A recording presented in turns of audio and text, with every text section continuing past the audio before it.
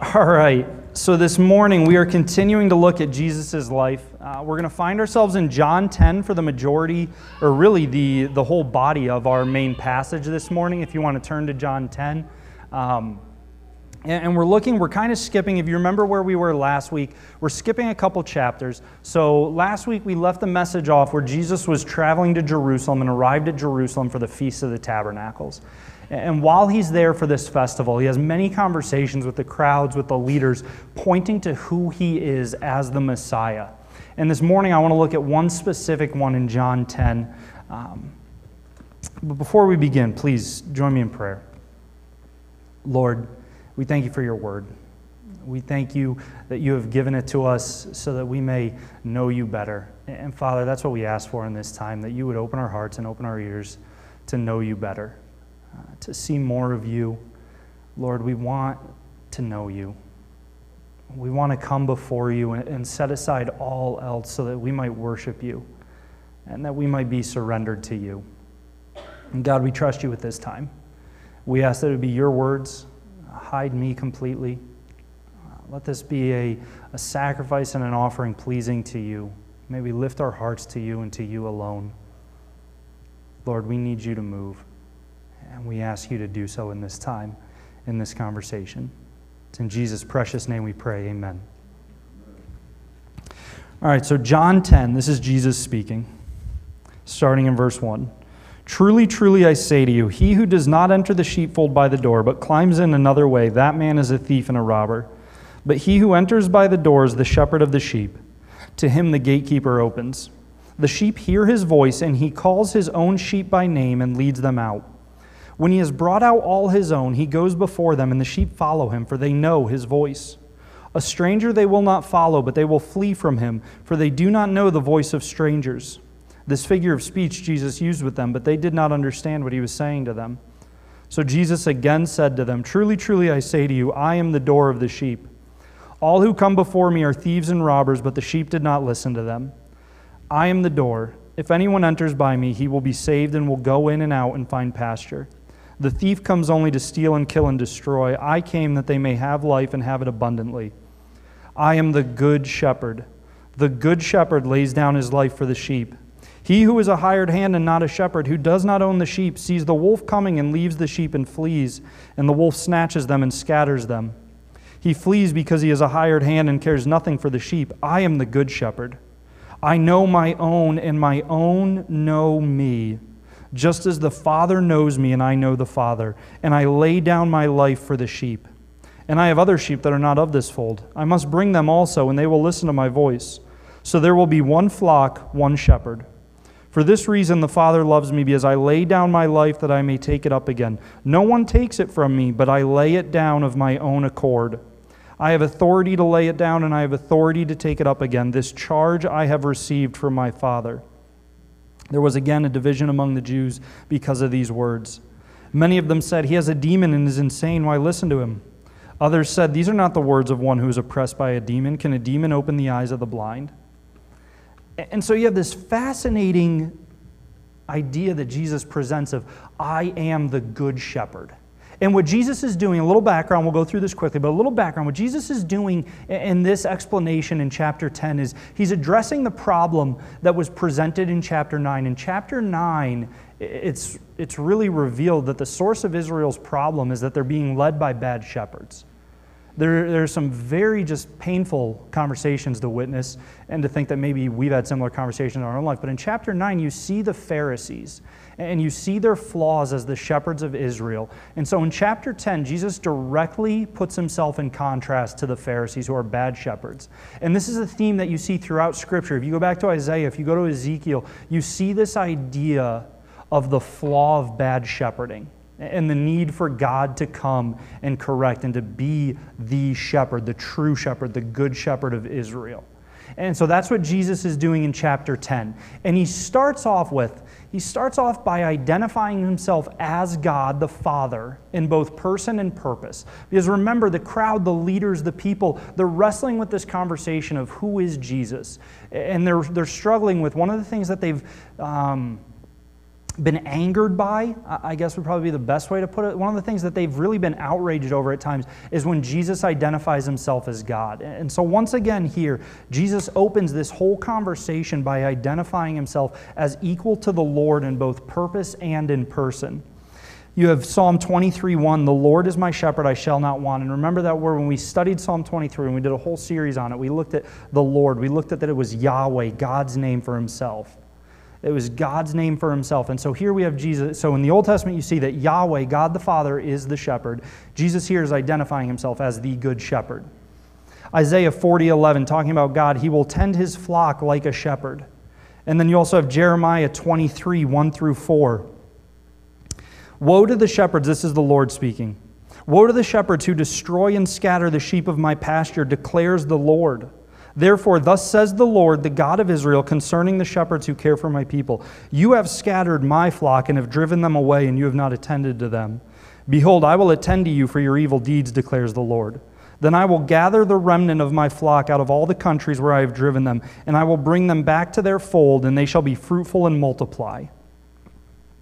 And so what did we see in those passages? We saw Yahweh, God the Father, identified as shepherd. And then in Jeremiah, you see God's purpose as shepherd. I will go and I will gather the people from other countries and I will reassemble my flock. And then here in John 10, Jesus says the same thing. He says, I am the good shepherd. I have other sheep who are not of this flock. They will also hear my voice.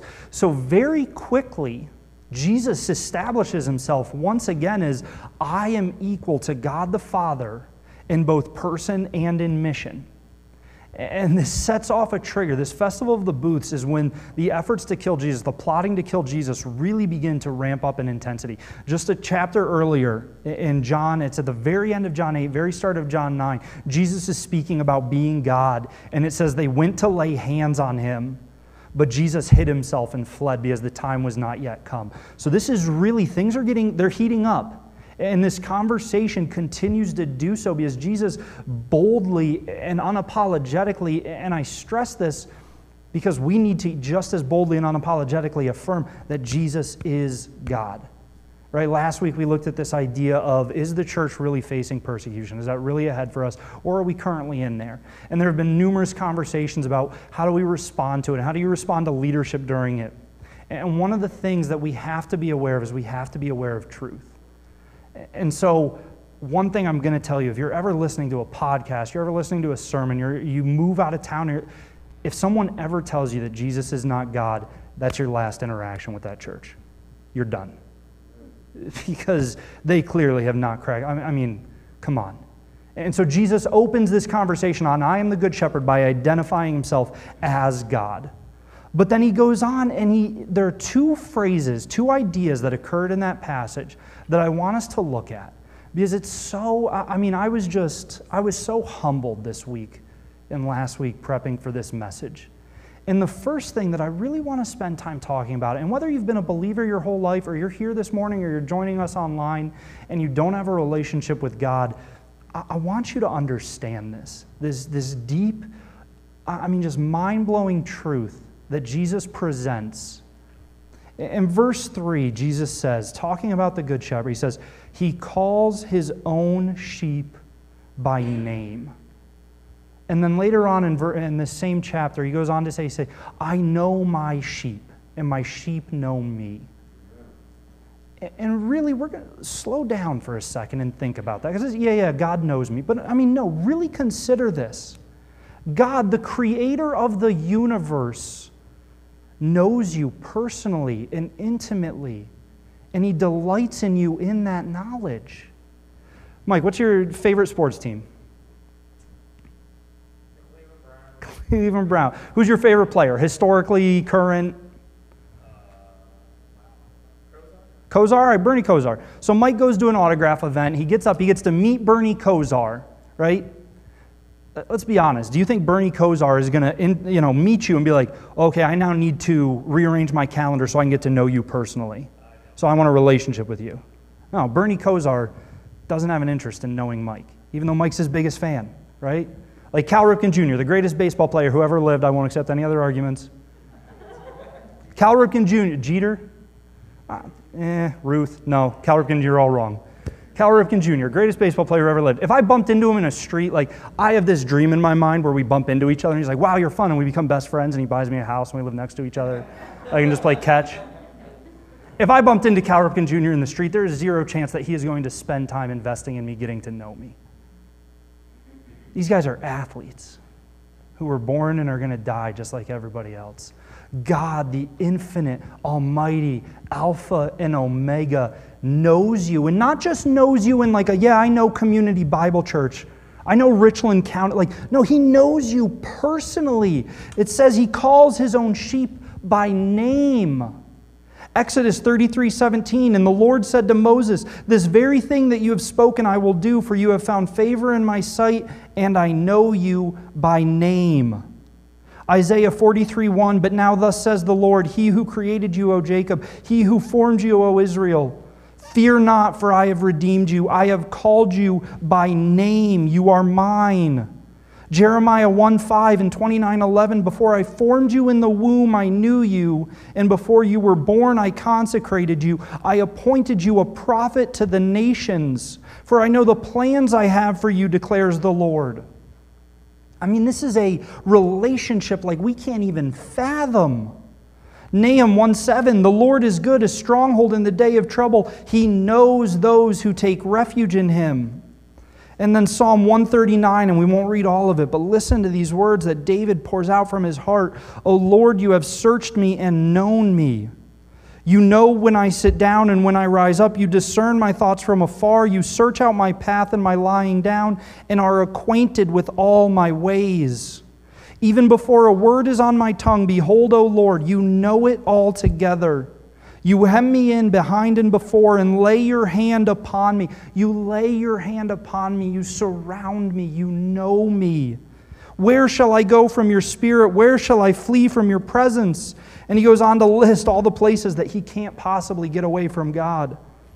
Verse 13, for you formed my inward parts. You knitted me together in my mother's womb. I praise you, for I am fearfully and wonderfully made. Wonderful are your works. My soul knows it very well.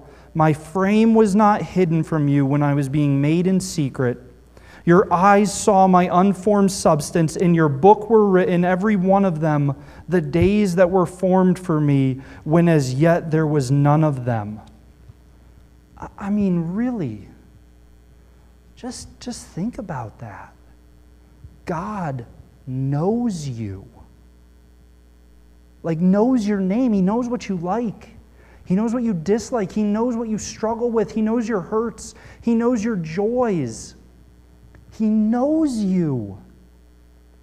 That's mind-blowing. One of the greatest fears that people have is being unknown, of feeling like nobody knows them and nobody cares about them, that they're alone and they're lost in this world, that they have no value to anyone else. God knows you. Jesus said He calls His own sheep by name. This has to be one of the most incredible truths of the love of the Father, of the love of Jesus, that He knows us. But there's fear in that. There's a little bit of fear in that. Martin Luther said, if the sins known to my heart were published to the world, I would deserve the gallows. To be sure, the world now respects me. But if it really knew me, it would spit on me, for I would deserve beheading. That was Martin Luther. And there's some truth to that. Actually, I would say there's a lot of truth to that. See, we know each other.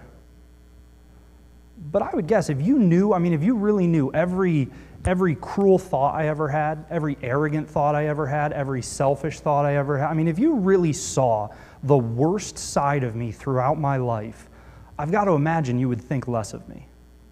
And you would love me a little less. I have to imagine that, because I know the horrible ugliness of my own sin. And Martin Luther is expressing this, and I think for most of us there's that same fear, right? If people really knew me, they wouldn't love me. And so we put up walls and we put up masks, or we put on masks, and we put up barriers and we keep everybody at an arm's length so that they can't get close enough to know us, because if you really knew me, you wouldn't love me. and you would reject me. So I'll just keep you at a distance before you get a chance to reject me.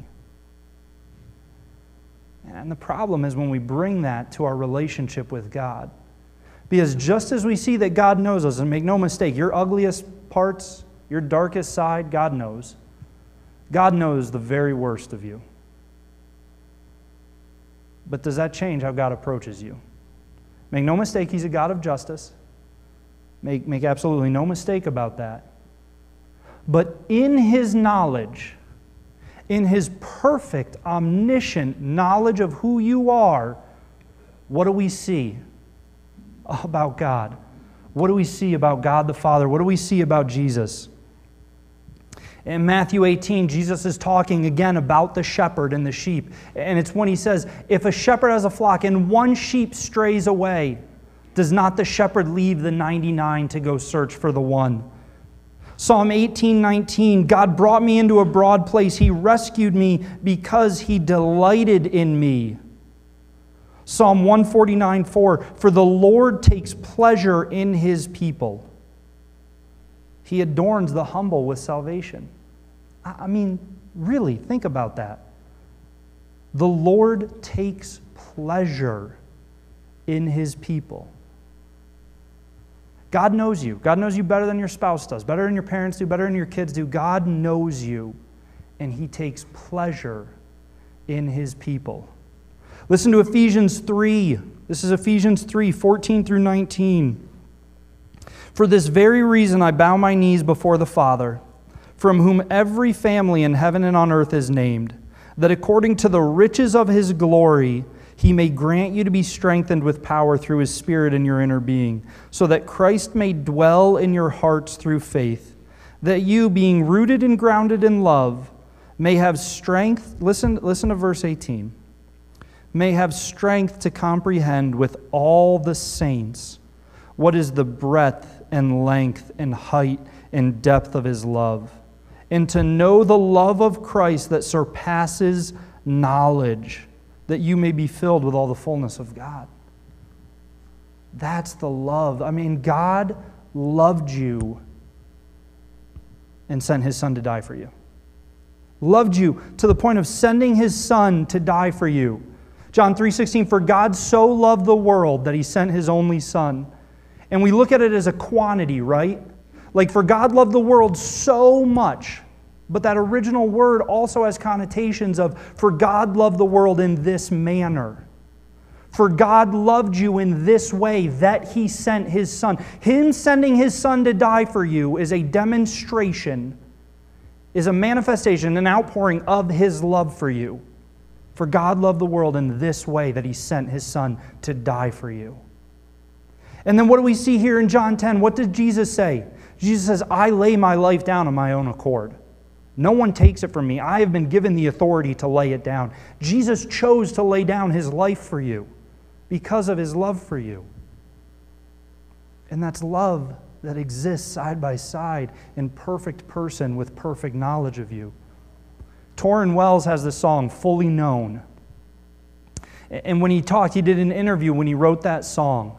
And he talked about two fears that people have. And he looked at like actual reports on people, right? And he said there are two fears, maybe not like the top fears, but there are two fears. And he talked about people have a fear of being known and not loved. And that's what we talked about earlier, that if you really knew me, you wouldn't love me. And so he wrote this song because people have this fear of, okay, they're going to know me, but when they know me, they won't love me. He talked about how that fear is crippling. And that reality, if someone knew you, right? If someone knew you and they chose not to love you, how that would be devastating. But then he also talks to the flip side, and he says, but to be loved without being known feels shallow and superficial. And I mean, really think about it, right?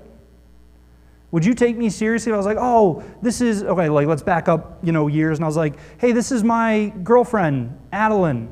I love her. I love her with all of me. And they're like, oh, cool. So what's she, where's she from? I don't know. Well, what's she like to do? Oh, I don't know. Well, tell us something about her. Her name's Adeline. That's kind of the extent of my knowledge of her. Would you take my love for her seriously? Oh, and so Torrin, he wrote this song and he talks about this dual fear of being loved without being known, or being known, or being, loved without being known and known without being loved.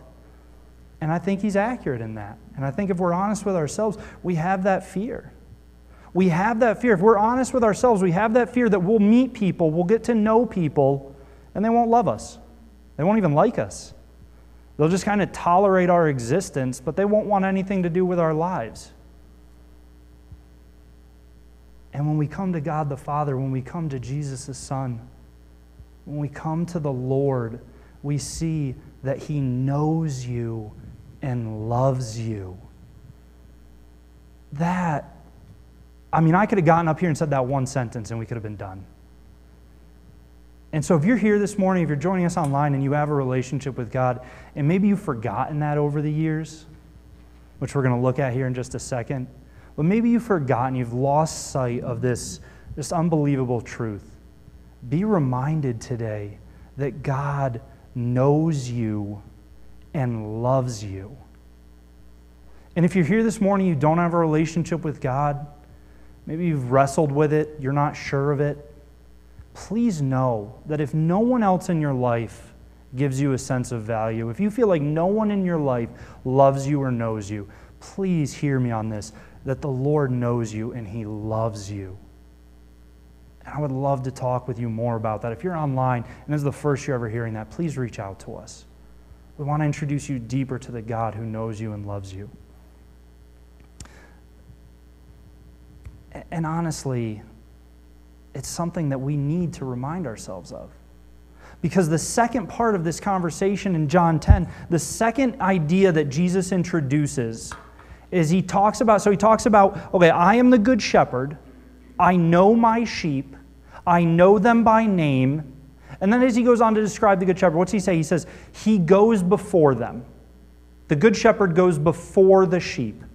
Because see, in Western culture, in Western shepherding culture, right, when I say shepherd and sheep, odds are, if I play the odds, you're thinking of a shepherd behind the flock with maybe a sheepdog along the side. Because really, historically, that's how Western shepherding works. In our half of the world, in our hemisphere, that's how it works. Or hemisphere, is that top or bottom or left or right? Don't look it up. Don't quote me on it. But on our half of the world, in our part, Western shepherding, the shepherd frequently operates behind the flock. But in the Eastern shepherding culture that Jesus was living in and talking in, the shepherd led the flock. And the sheep followed him because they knew his voice. And the shepherd was out front, right? Go back to Psalm 23, that series we did on Psalm 23, where it says, he prepares a table for me. He leads me through this. And we looked at how the shepherd would go ahead of the flock while they were back in safe pastures to prepare the next pasture. And so Jesus again reinforces this truth of he goes before him, or he goes before the flock.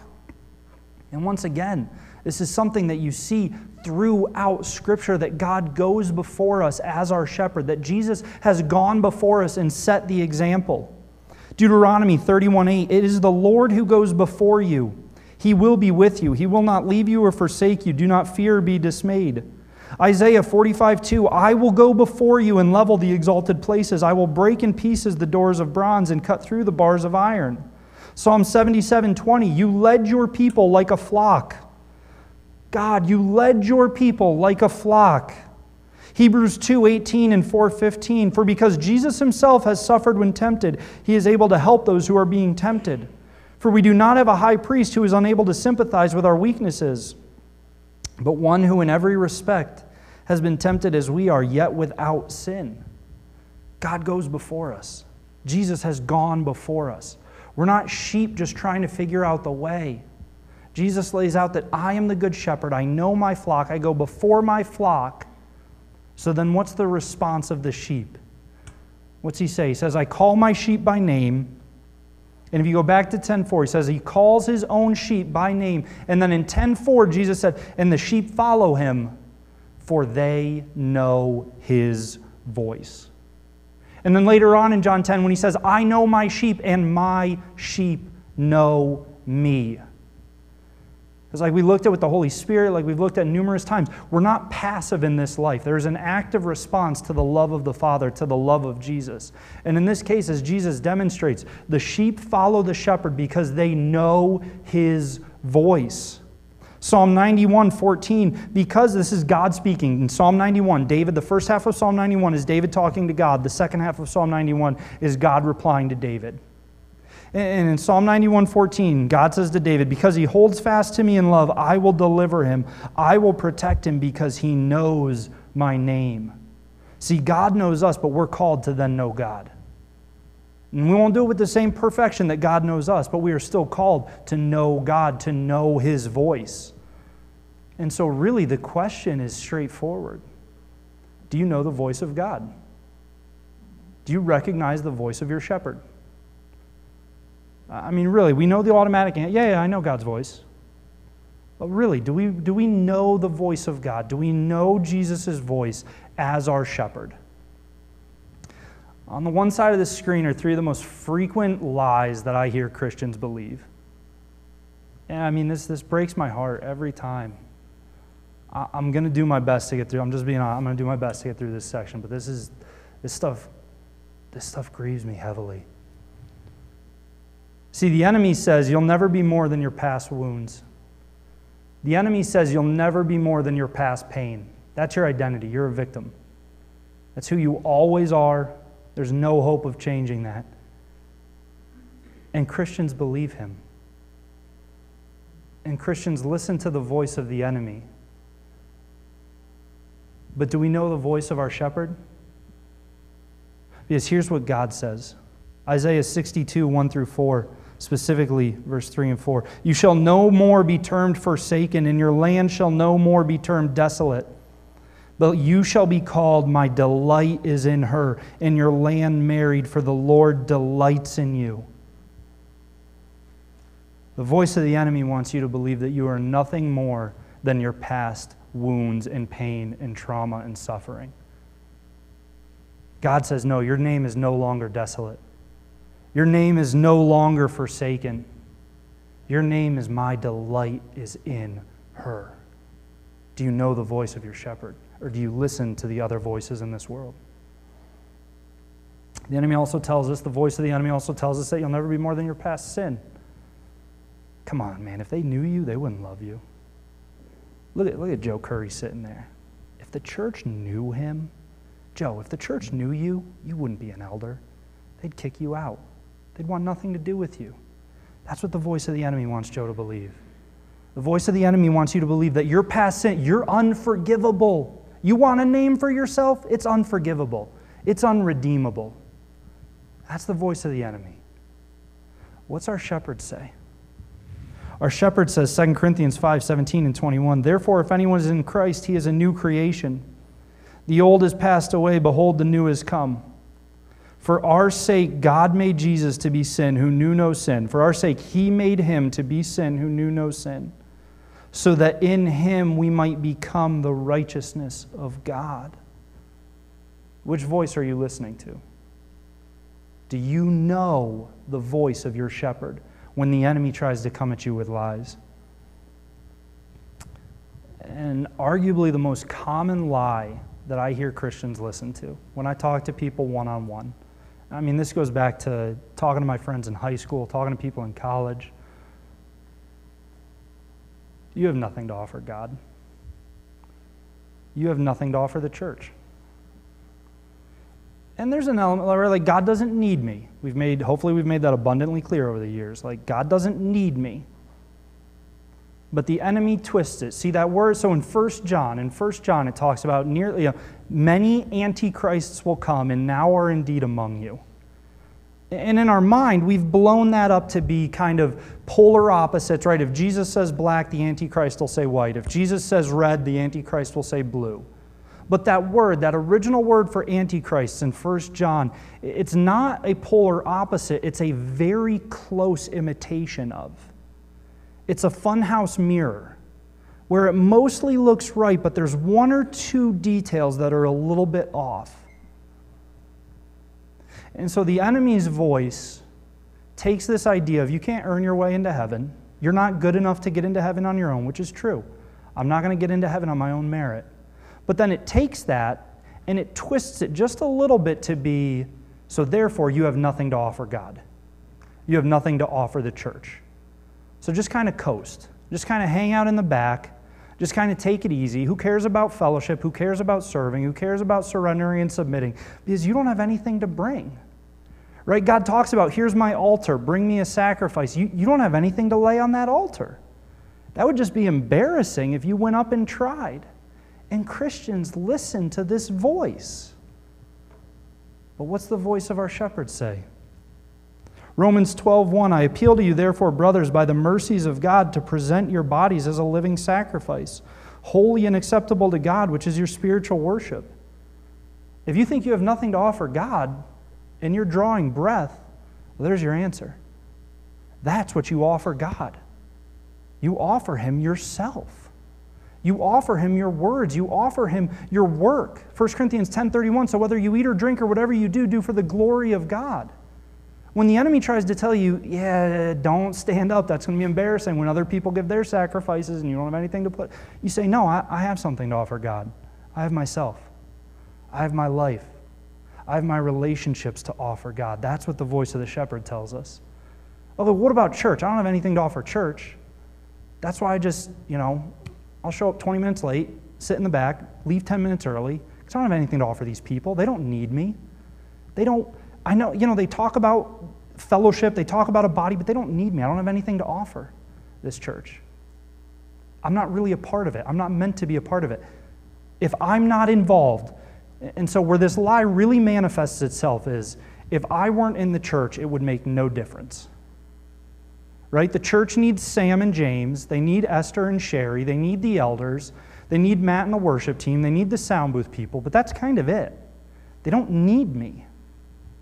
Well, let's look at what the shepherd says. 1 Corinthians 12:18 through 20. But as it is, God arranged the members in the body, each one of them as He chose. Each one of them as He chose. Have you ever considered that? Have you really considered that when God looked at Community Bible Church, He said, yeah, I'm going to choose Russell Potter. I'm going to choose Rick Cross. I'm going to choose Tim. I'm going to choose Mary Ann. I'm going to choose Angie. I'm going to choose these people, and I'm going to assemble them into the body. Each member as He chose. Don't you ever listen to the voice of the enemy that says you have nothing to offer your church and they don't need you. God chose you for this body. But Christians listen to the enemy because we don't know the voice of our shepherd. And it's devastating to me. So really, when you consider John 10, when you consider this idea of, I know my sheep and my sheep know me, well, the first half should be a blessing and a joy and a salve to our souls. Then when we feel like the world is against us and the world doesn't love us and the world doesn't want anything to do with us, God knows us and loves us. And then the second half really is a challenge for us. Okay, if the sheep are meant to know the shepherd, do I know the shepherd? Can I truthfully say I recognize the shepherd? Can I truthfully say that when other voices are whispering, I'm able to hear the voice of the shepherd because I know what he's saying? I know his words. Do we know the voice of our shepherd? And then if we do, what's it say? His sheep follow him because they know his voice. So if you want to sit there and you want to say, yeah, I know the voice of the shepherd, well, then the immediate question is, okay, well, does your life bear that out? Does the fruit of your life bear out that you recognize the voice of the shepherd and are following the shepherd? And I want to consider, this will be a slightly different challenge for this week. I want us to look inwardly at this body. I want us to consider this body of believers and our relationship to this body of believers. 1 Corinthians 12:18 through 20. As it is, God arranged the members of the body, each one of them as He chose. All right? So this body is a divinely arranged body. Elsewhere in Ephesians, it talks about the Holy Spirit assembles us into a temple, a dwelling place. So I want you to read Hebrews 13. As we consider this idea of what do I have to offer the Lord as a member of a church body? as a part of a church body, what do I really have to offer God? I can't teach, I can't speak, I can't sing. I'm not handy. What do I actually have to offer God as a member of a church body? I want you to read Hebrews 13 and ask yourself if you can't do the things listed out in that chapter. And then for a practical application of this, and we'll see how it goes, I want you to send a physical note of encouragement to someone. One of the things that we see in Scripture, 1 Thessalonians 5:11 talks about encourage one another. Specifically gives a command to intentionally encourage one another. So I want us to encourage one another. Because we have to realize that we might be having a good day, but the person we're sitting next to or the person who parked next to us in the parking lot might be having a terrible week or a month or a year, and they might be listening to the voice of the enemy who tells them, you have nothing to offer this body. You'll never be more than your past wounds. You'll never be more than your past sins. Just give up on this already.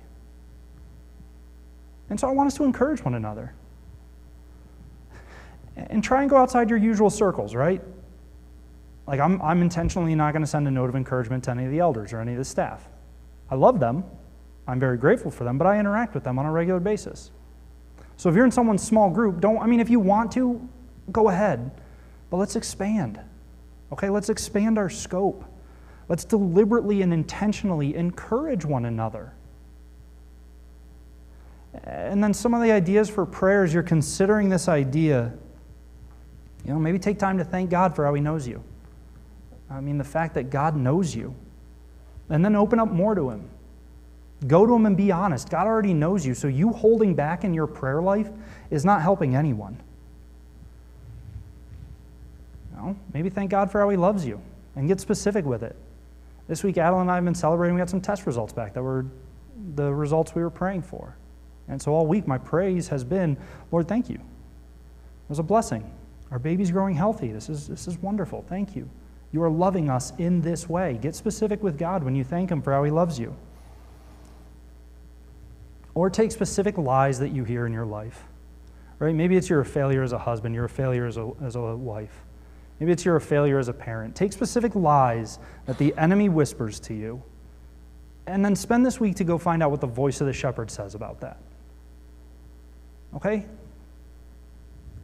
Maybe it's something like that. And so maybe the prayer is, God, teach me what you say about fill in the blank, right? This is the voice I've been listening to. Teach me what your voice says about this. But either way, guys, let's be a flock that knows our shepherd. Please? Let's be a flock that knows our shepherd and follows him accordingly. Please join me in prayer. Lord, you know us and you love us. That's so incredible. I didn't earn salvation. Nothing I will ever do will merit Jesus dying on the cross for me. And yet you sent him to satisfy the penalty for sin and love. You know us and you love us, and we are so grateful. So, Lord, teach us to know you. Teach us to know your voice. Teach us to be sheep who know our shepherd and who follow you because we know your voice and we can hear it in the crowd.